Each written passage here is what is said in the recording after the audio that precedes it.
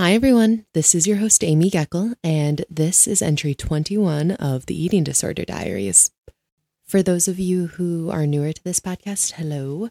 My personal story is that I suffered from bulimia for 16 years, and now I have an amazing and fulfilling life in recovery after thinking that I never would, and I want to share what I've learned.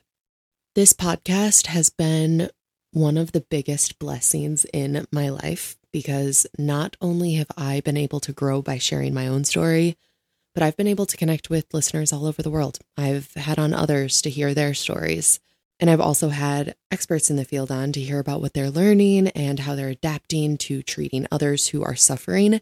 And I am beyond excited for you to hear from our guest today, Melainie Rogers. Melainie is the founder and CEO of Balance Eating Disorder Treatment Center, Melainie Rogers Nutrition LLC, and Redefining Wellness. She's a powerhouse, and she's here today to talk about her own personal journey with eating disorder recovery and how that led her to dedicate her life to supporting others and helping them achieve long-term recovery. We talk a lot about her company Balance today and how what differentiates Balance from other treatment centers is not only their focus on treating smaller groups, but also their focus on how crucial it is to treat the individual person who is suffering. We're all on our own journeys. Recovery for me might look different than recovery for you. What helped me recover might not help you or might need to be tweaked and also help you. So what the team at Balance has done is immersed themselves in the most current and leading research in the field. With this research, they're able to apply the newest and most cutting-edge techniques and information that have proven results for those who are pursuing a life in recovery. I was so intrigued by this conversation. Melainie's fascinating and inspiring, and by the way, she has an Australian accent, so arguably this episode is that much more pleasurable to listen to. So let's get into it. Here is entry 21, the cutting edge eating disorder research featuring Balance's CEO, Melainie Rogers.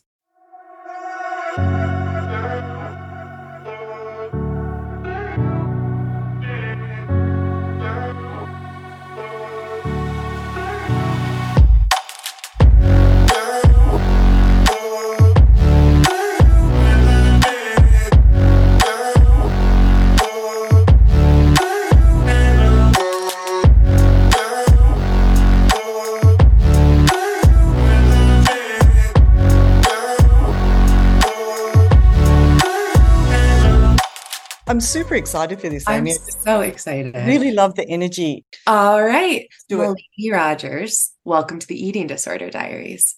Thanks so much, Amy. It's a pleasure to be here. Oh, it's a pleasure to have you on.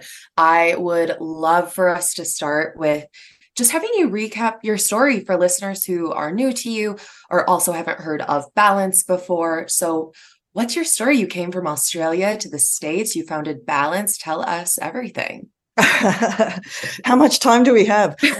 So yes, originally from Australia, always was interested in working in healthcare in a preventative capacity. So pursued becoming a registered dietitian, and actually, in order to do that, you need an undergrad in biochem physiology, and then you do the nutrition piece to become a clinical nutritionist, registered dietitian as a master's. So I did my undergrad back home in Australia and lived abroad, traveled a little bit, and then decided I actually wanted to study abroad and do my master's in another place. So I came to New York to check it out and fell in love with the city. What's not to like, right? Applied to New York University, and they very graciously accepted me. So I did my master's there, which is the reason I came to New York. And as I mentioned, I fell in love with the city. I just thought, I don't want to leave after I finished my studies. So I was able to, I started working in the field of nutrition as a registered dietitian, and very quickly was working with eating disorder clients. Now, at that time, I hadn't really truly admitted to myself that I had struggled in my 20s with a full-blown eating disorder and had kind of worked my way to a semi-recovered place through my graduate studies. And I'll just highlight that for listeners, Amy. I realize now as I put those pieces together of my own recovery, which I know we'll touch upon a little later, but I realize having something that fills you up and nourishes you and challenges you and is something you're passionate about. For me, that was my master's degree. Like, I just loved studying that kind of content. Just, it was like a spa for my soul, I used to say, which is really cheesy, I know, but it felt like that. And so I realized that actually really gave me something bigger than myself to focus on, and body image and weight and all of that stuff that's, part and parcel of an eating disorder. So I just want to put a pin in that for a moment, and we'll come back to that. So then graduated, started working in the field, was working with eating disorder clients, and realized I understood the head spin. So inadvertently, I was asking questions of my clients that was really tapping into that stuff. And so therefore I started to get referred more and more eating disorder clients. And so not knowing how to treat them, just because you've struggled yourself doesn't mean you're an expert. So then I started to go to a lot of conferences and get a lot of extra training, etc. Started my own private practice after a few years working with others and training with them. And then built that up. My goal, my ultimate goal, my career goal was to have a private practice, a group private practice, where I could have some other nutritionists working with me as a way of kind of thinking about women and careers. And that way I knew that if I had a group practice, I could not only train others, but if I ever take vacation or I'm sick, I can still earn an income. So those were two very important things to me: a fulfilling career that was about helping others, and being able to take care of myself financially as a woman. So I'm a little bit older than you, maybe, Amy, and that was not something that women were encouraged to do. I'm not that old, by the way, but where I come from, it was like, you get married, you stay at home, you can't do both, So I was like, no, I'm doing both. Thank you very much, if I choose to. So started group private practice, did that for about 5 to 7 years, loved it. But I started to get very frustrated with the lack of resources for clients who destabilized and needed more than just one-on-one individual sessions. And there was only one other place in New York City at the time. And this is only 15 years ago. So after much frustration that, we need more than just one place, I got together with some of our referral people, some of our docs, our psychiatrists, and I said, listen, someone's got to open something, because we can't just have one. And they all looked at me and pointed at me and said, well, we think it should be you. What? I know nothing about an eating disorder treatment center. You're listening to Entry 21 of the Eating Disorder Diaries with Amy Geckel, featuring Melainie Rogers, and we'll be back right after this break. On the outside, you have it all together. You're successful. You seem happy. But what your friends and family don't see is that you're living in the vicious cycle of bulimia. You know something needs to change. Your health depends on it, but you just don't know where to start. That's where Conquering Bulimia comes in. It's a one-of-a-kind online recovery course brought to you by certified eating disorder coaches Sarah Lee and Merritt Elizabeth. They know exactly what you're going through. They've both recovered from bulimia and have teamed up with leading experts to create an online course with over 70 short videos to jumpstart your recovery. Conquering Bulimia is private and self-paced, filled with personal stories and coaching tips that will teach you how to change your behaviors for good. And it's affordable, offered at an incredible discount of 60% of the cost of one-on-one coaching. Break free from bulimia on your terms and start living the life of peace you deserve at conqueringbulimia.com. Welcome back to Entry 21 of the Eating Disorder Diaries.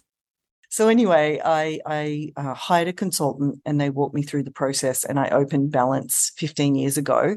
And and we're hanging in there. We're still doing what we do in the way that I think is really important. And what I mean by that is, it's very important to me to just keep up with the research and then adopt the research and best practices as soon as we hear about them, because the road to recovery from an eating disorder, as you know, Amy, is very long.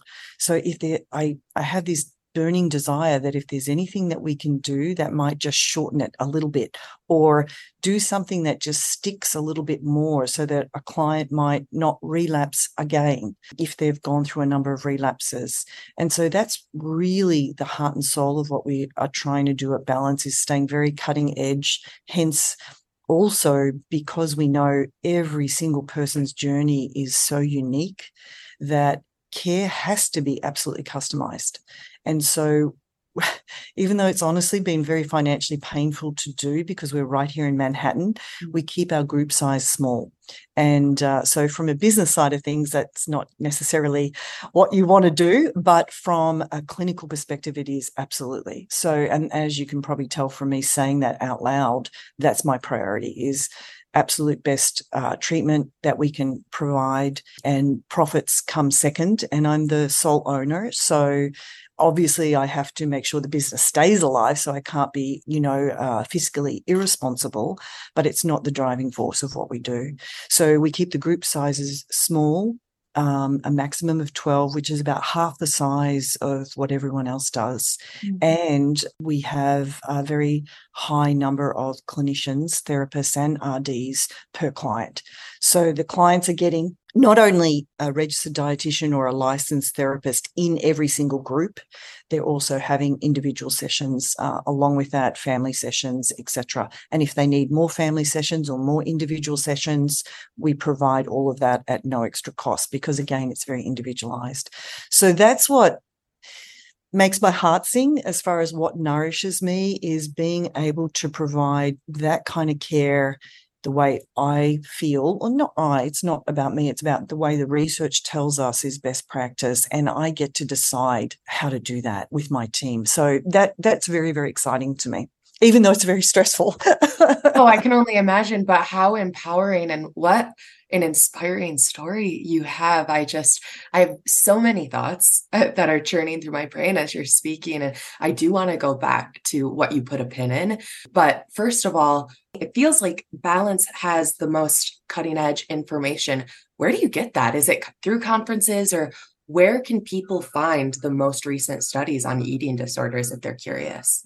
Absolutely. So there are associations and journals, of course. So, keeping up to date on research journals for specific to eating disorders. So everything from, the therapeutic approaches. And often what we're seeing is we have what we call evidence-based treatments. So these are treatments that have been around for long enough that enough research has been done and shown the same outcomes over and over and over and over. That's an incredibly important part of determining if this piece of research actually can be tested and the same result comes over and over. And then we call that, evidence-based. And so we have those approaches. But here's the thing, Amy, talking about that individualized care. So for example, we use cognitive behavioral therapy for eating disorders and can be very effective.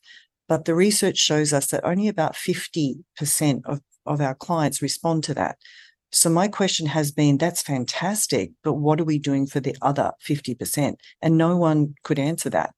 So I've done a lot of research and also gone to a lot of different residential treatment centers over the years to see what are they doing. Also in other industries. So for example, in the substance use industry, they have been a little bit ahead of us because they're an established industry identifying substance use as a problem way before eating disorders were even acknowledged in the 80s.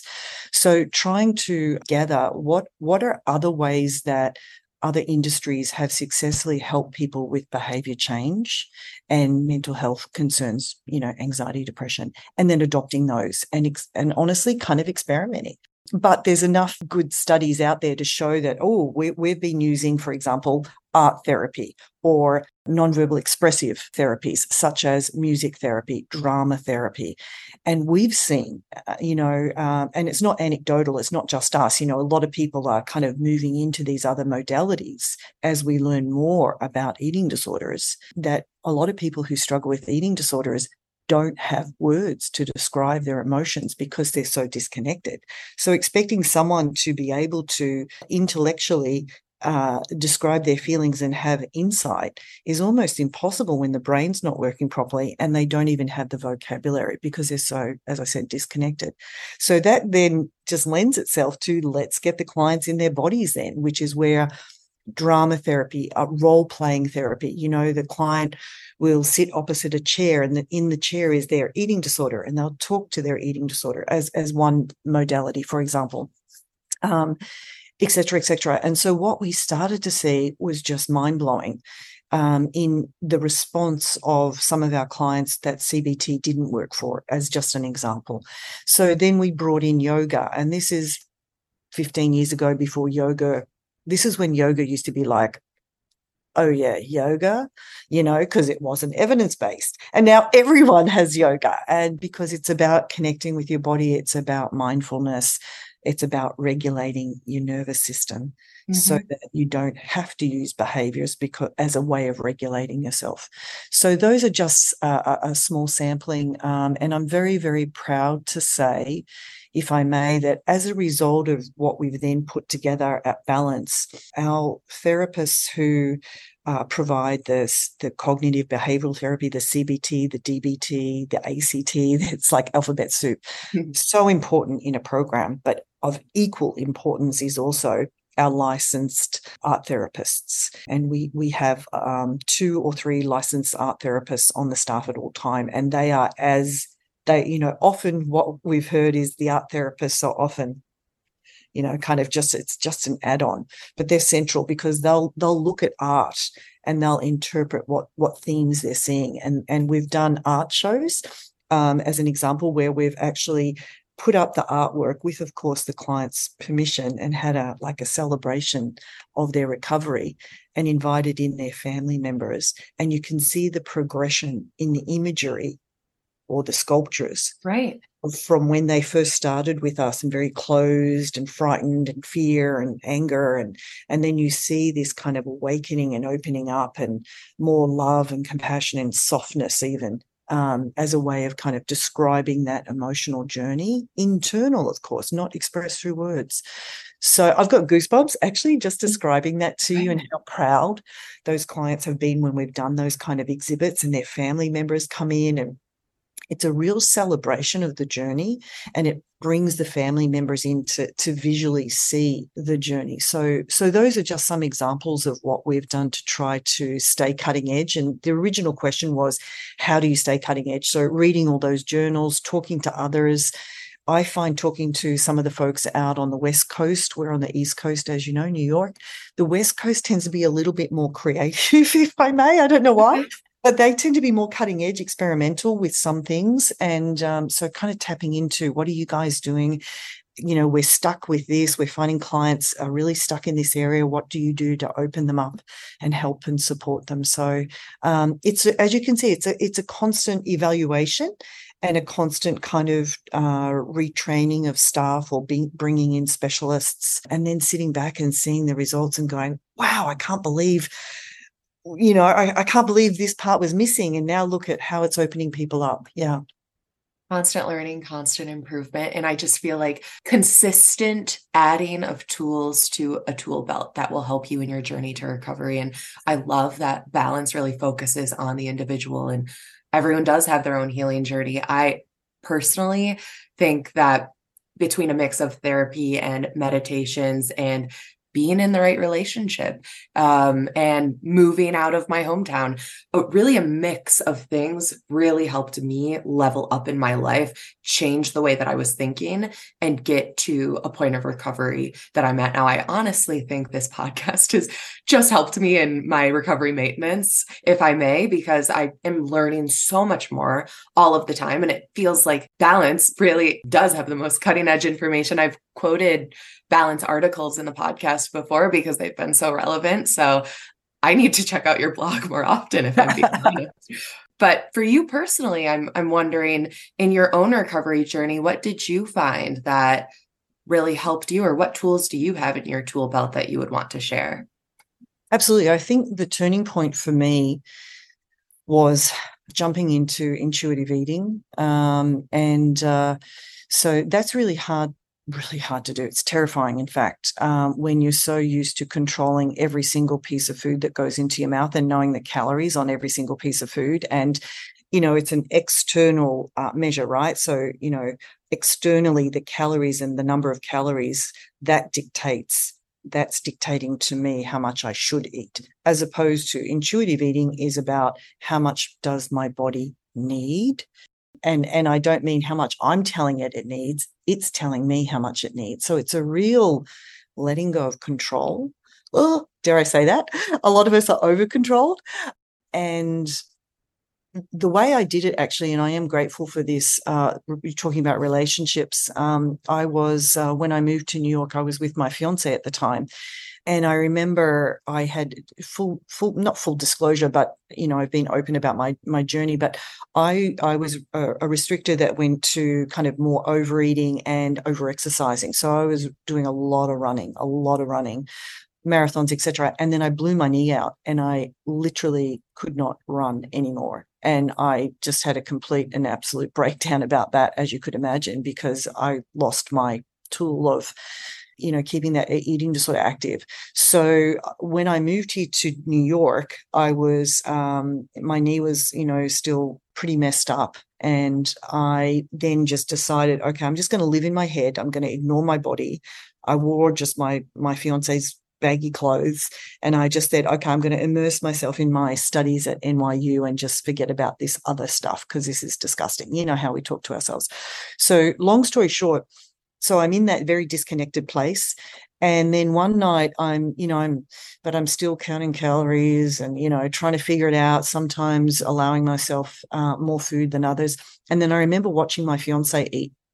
And he's a guy who would go to the gym a couple of times a week and he'd lift 1, 2, okay, I'm done. We're talking that kind of an exerciser. And yet his weight never changed. And so I said to him one night, how do you control your weight without counting calories? And can I just, this is not a brag though, Amy, can I just remind our listeners that, and this pertains to probably most people with an eating disorder, as in, sometimes our thinking's pretty screwed up. Mm-hmm. I had an undergraduate degree in biochemistry, right? But here I am saying, meaning not that I'm so smart, but that most of us are pretty smart. And here we are asking the most basic questions. How do you not gain weight if you don't count calories, right? That's how distant we are from our bodies and the reality. Right. And he looked at me and he said, and he thought about it and he said, well, I eat when I'm hungry and, I just stop when I'm full. It was like, I don't know. It was like, my mind just blew open. I was like, oh my God, really? So I decided to try it and I was very nervous and I decided to try it with real food though, and not just diet food like steamed chicken and steamed broccoli, which is what I was eating, or, that sort of diet food. So I decided to eat what he was eating, and he was eating General Tso's chicken, complete with rice and sauce and fried. And so I thought, oh, dear Lord, this is going to be a nightmare, but it can't be worse than it is. So I decided to try it. I did. I ate some. I thought, okay, I'm going to probably end up eating the whole plate and still be hungry again like I usually am. I ate half of it. I maybe I'm kind of full. I'll stop there. Expecting to be hungry again 20 minutes later. I wasn't. That was dinner. And so I thought, okay, and just kept trying to do that. And over time, I guess over about a year, I noticed one day that my clothes fit again. And my thinking, I didn't think about food. I didn't think about calories. It was really just, oh man, I'm hungry. I've got to find food. Okay, done. Next, So that was a long explanation of intuitive eating. And so as a result of that, and then the reading I did, I knew that you absolutely have to get to intuitive eating if you want to recover, if you want to fully recover. And I don't want to judge that, because some people, they get to a certain place and that's good enough and they hang out there. And so if that feels that's as far as you can come. Mm-hmm. But to get to the full other side, the intuitive eating piece is essential. So we introduced intuitive eating and all the evidence that supports it very early on. Before, I think there were only 2 treatment centers in the country that were introducing intuitive eating 15 years ago. And now everyone almost does. Wow. I had a similar experience with allowing myself to eat and not beating myself up about, oh my gosh, my sandwich was sliced in half and I ate both halves of this sandwich. I was at a point where I was getting recovered. And I started tracking my menstrual cycle, and that has really helped me out. And that's another thing that I think has been a tool in my tool belt, is understanding when I'm in my follicular phase versus my luteal phase. And I know every single month when I'm in my luteal phase, I'm hungry. I need more food. My body is telling me I need more food. So let me give my body what she's asking me for. And when I looked at that big sandwich and ate the whole thing, afterwards, I felt amazing. I wasn't hungry afterwards. I was extremely satisfied, and I didn't spiral. I didn't snowball like I had so consistently for many years. And yeah, that's just another example that I had. And I'm also thinking, because many of our guests who have come on, and I hadn't really thought of this before, but you even brought it up today too, is when you have something that fills your cup, you almost don't have room for your eating disorder behaviors. One of my guests brought that up very recently, Cindy Spratt. She's a holistic nutritionist, and almost verbatim, I think she said, if you have something that just fills you up, and if you have something that you're passionate about, you almost naturally ease out of the eating disorder behaviors because you're spending so much time on your passion. And it seems like that's what you really did with balance and just working with others who were suffering from eating disorders. It seems like that was really your passion. And I think that's what you put a pin in earlier too. Yeah, absolutely. Absolutely. The idea of the passion for me was that the intellectual, like actually studying things, studying content that made sense to me, and just, I'm naturally very curious, kind of lifelong learner, but about things that spoke to myself and were directly applicable to how our bodies work, which I just found just so fascinating. And then that strong desire to help others. And that transformed into a strong desire to help people through a journey that I had actually walked through myself, and but I wouldn't admit to that.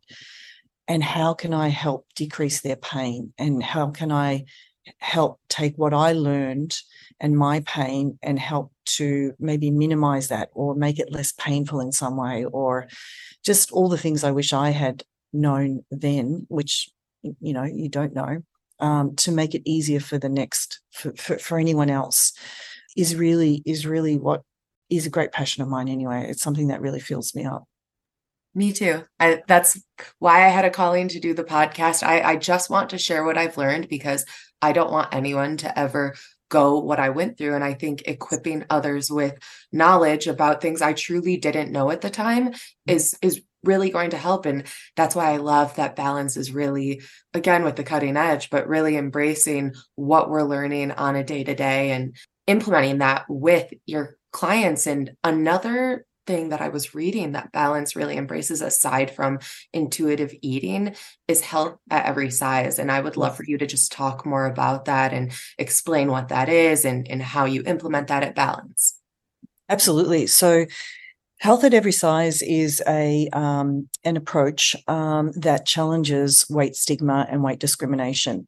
And what it really is that no matter what our weight is, no matter our body shape and size, we can all be a little bit healthier no matter what our shape and size is. So it lets go of that idea that if I am in a higher weight body, then I'm unhealthy and will be unhealthy until I can get to a smaller weight body. But we also know that dieting and losing often large amounts of weight, the body then defends itself and people regain weight. So losing weight, 95% of people who lose weight through a diet will regain that weight plus some. So you end up at an even higher weight than where you started. And we actually now know that yo-yo dieting and that kind of continuum regain plus some, regain plus some, regain plus some, that actually has the most significant medical consequences on your health than just staying at the weight that you are biologically designed to be at. So that then asks the question, well, losing weight is actually not good for your health, because ultimately you won't be able to keep it off, because the body, as I said, the body works against that. That's physiology. That's not even willpower. And we know that now. We've had that science for about 15 or 20 years. But the diet industry is now $74 billion a year here in the US alone, 120 or 30 billion globally. And now we've got Ozempic. Oh boy. But anyway, the point of that was about taking away shame, about empowering people at the weight that they are at now, and embracing that, and just saying, if you're someone who doesn't like to move your body at all, what if just setting a goal of walking up the hallway and back again? That's a big deal for you, baby steps. And a little bit of context to this is, when I started working in eating disorders, I actually was working at a research center. I interned at a research center here in New York, which is one of the reasons I chose New York, because I wanted to work there. I wanted to be around the research. And just a trigger warning for people, it uses the O word. It was the Obesity Research Center and still is there. I don't like that word, and we know a lot more about that word now being stigmatizing. But nonetheless, at that center, they were doing studies with clients with binge eating disorder. And this is before we got a diagnostic code for binge eating disorder, which we only got in 2013. But they were treating clients there with a therapist, with a nutritionist, with an exercise physiologist, with a psychiatrist, a doctor, etc. And I was fascinated. So that was actually my area of specialty when I came into eating disorders, was working with clients in higher weight bodies. So the health at every size paradigm, how that's all connected, is I knew from that research that these clients had lost 100 pounds and gained 120, lost 100 pounds and regained 130. And I had seen that over and over. So I knew that wasn't the answer, but I didn't know what else to do for them. So health at every size gives us a way to help people have a sense of agency, and to know that just start where you are and just do a little bit. It could be improving your sleep. It could be, as I said, walking up the hallway in your apartment, just one lap. It could be taking one flight of stairs, and, just those little baby steps to empower people to do some small things that will make a difference. A huge difference. Sleep is so critical. I'm thinking with the new year coming so quickly, we have 6 weeks before 2024, which is crazy. But of course, we know that time of year, people are setting new goals. People are talking about going to the gym more, losing weight. And I fear for some people who are struggling with eating disorders that it just might be really triggering for them. It might trigger even a relapse. And I love that Balance offers so many different programs, especially around this time of year. I think right now you're offering, or it will be coming out soon, a 12-day treatment program, maybe for those who don't have a full month to dedicate to recovery. Can you talk to me about that? You hit it on the head, Amy. Not everyone who does has a whole month to dedicate to recovery, or even longer. Ideally, yes, because it does take a long time. But what we realized is that if we offer a 12-day program, people are more willing and able to join us for those 12 days. And then they don't just scratch the surface, but they start to get a sense of, okay, all right, I see this, and I see that I need to do this, and etc. And then they can take what they learn back into their day-to-day. And then at another juncture, when they have vacation or whatnot, they can then come back and do a little more. And so it's more of a chipping away approach rather than doing the whole bulk of the recovery all at one time. And I think in our very, very busy schedules, and when people are afraid to take medical leave, which I totally get, it's a way of still doing something towards recovery that isn't about just completely having to upend your life.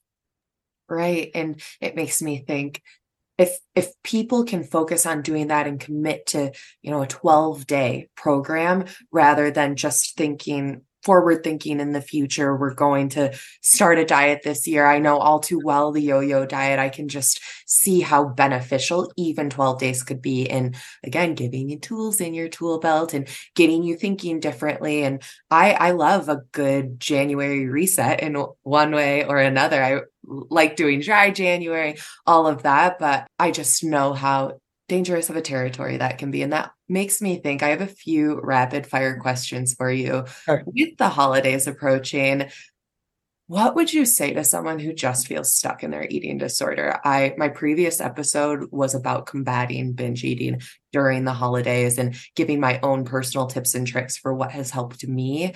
But what about someone who just feels stuck, or maybe just isn't leaning and doesn't feel sick enough and just is kind of letting their eating disorder be? Holidays are so tricky with the food. What would you say? Oh, so tricky because it's all about the food, isn't it? Right.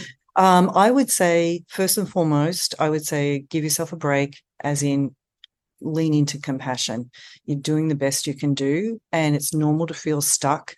And what I would say, even though it's so hard to do when you feel stuck, taking any action when you're stuck is so hard. But if you can, find a community, find a Facebook group, or find some kind of place where even just you can chat with others who might be struggling. I found with our clients, the solitude and the isolation and the shame can make people feel even more that they kind of go into themselves, and that then makes you vulnerable to using food to also mitigate those feelings. So, being connected to others who are going through something similar can help reduce shame, which is so important, increase self-compassion, and in doing so can help to kind of make you feel more connected, which can help to get you a little less stuck. I love that. It makes me think of a support group that I've gone to here in Denver.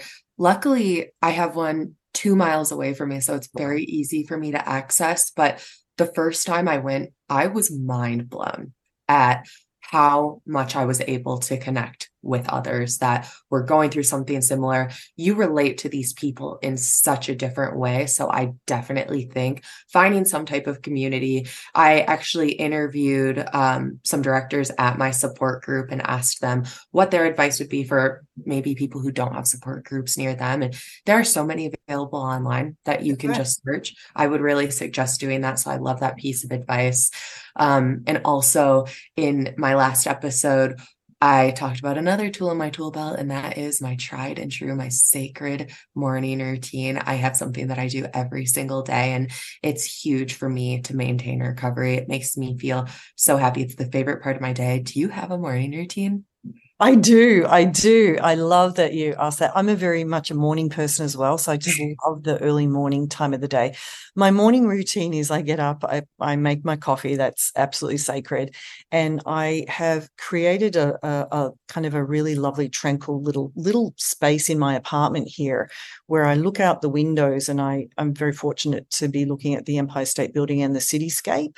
And I've set up all my lovely plants around that little area. And so I sit there with my coffee and I have my green plants, and I look out and I like to see the sun rise. Well, the sun doesn't rise, but I can see the reflection of the pinks and the yellows on the buildings, on the cityscape. And the word that comes to mind, Amy, when I see that every single morning is I practice a gratitude practice. So it's just, I'm so grateful to be here in a city that I love, to be doing what I love with my life, and just be breathing another day, and just watching this gorgeous, free moment of the sun coming up. So gratitude, I find, is such an important tool in my toolbox that I remind myself to do. So that's one of them. There's some journaling, there's some, other things that I do, but that's the one consistently every single morning I absolutely do.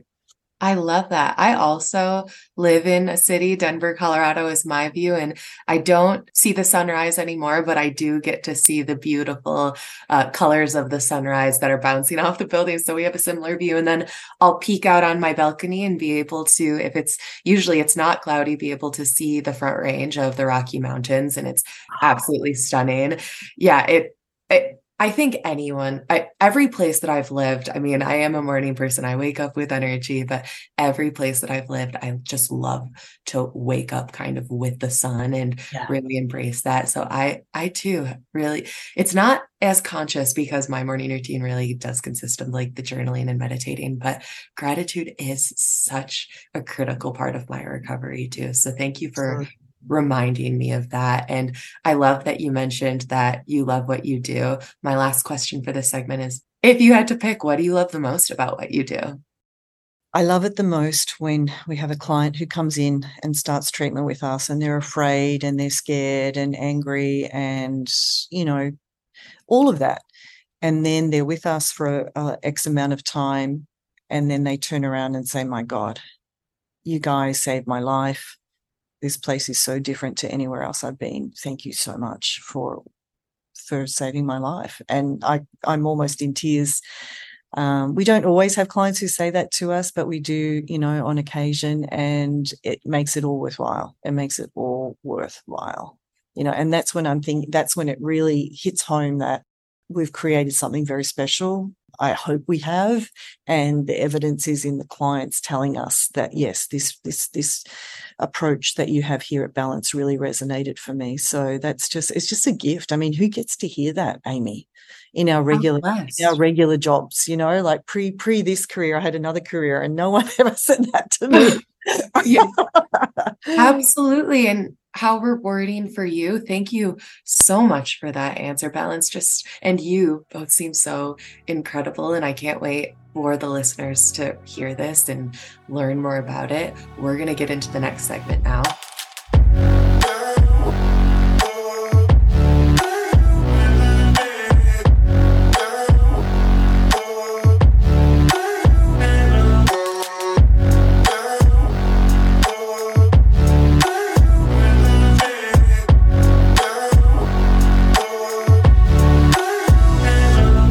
For the second segment, I have 2 questions that I wrap up with every single episode. If it's just a solo episode, I will answer them. And the first question is about recommendations. And last episode was a solo episode for me, and I hadn't had a solo episode in so long. So I was telling everyone all the random recommendations that I have, but I love to hear what the guests are loving. So what type of recommendations do you have for the listeners? Absolutely. I'm loving actually this, and I wanted to recommend it. I'm sure you know the Vietnamese Buddhist monk Thich Nhat Hanh, and he's written a lot of books, but Peace of Mind. It's peace of mind, becoming fully present. It's about, honestly, a lot of it's about breath work. And the easiest thing that when I'm feeling really stressed, Amy, I just remember he teaches, breathe in joy. Breathe out joy. Breathe in joy. Breathe out joy. How simple is that?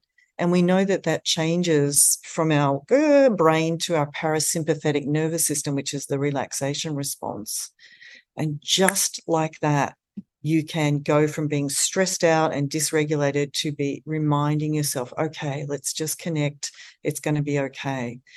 So I wanted to share that because I've used a lot of that this year. Oh, yeah.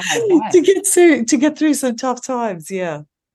Okay, I love that recommendation. I will link that in the show notes. I usually link the recommendations. So thank you for that. My final question is, I love to hear something that the listeners love about themselves, or that a positive self-affirmation that you have, because I find that you mentioned having compassion for yourself is so important.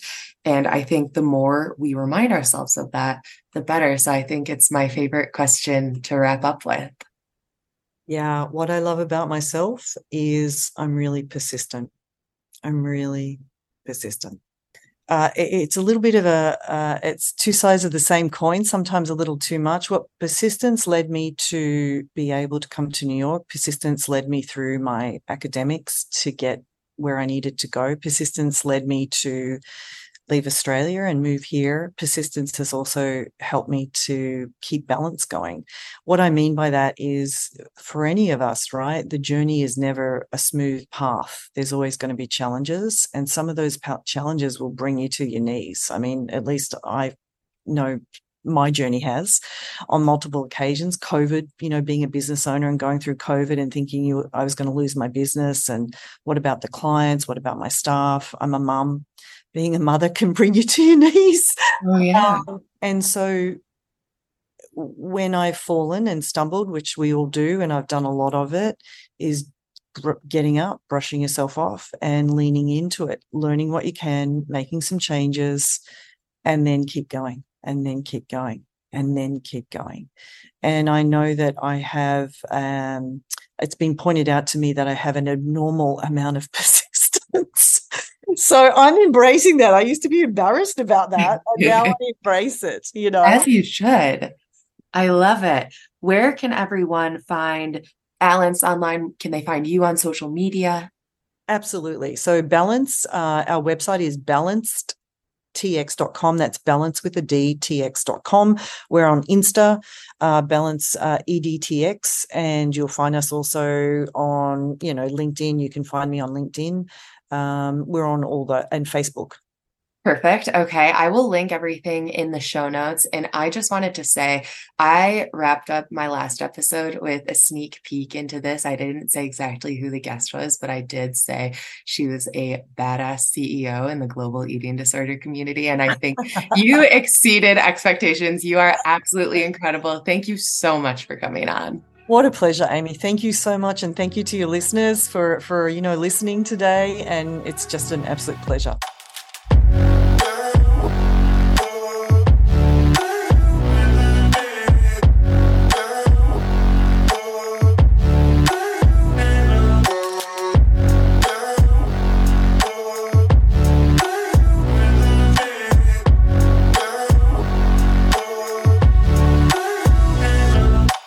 Melainie is such a breath of fresh air. It's been so exciting for me to be able to connect with others who have made such an impact in the eating disorder recovery community.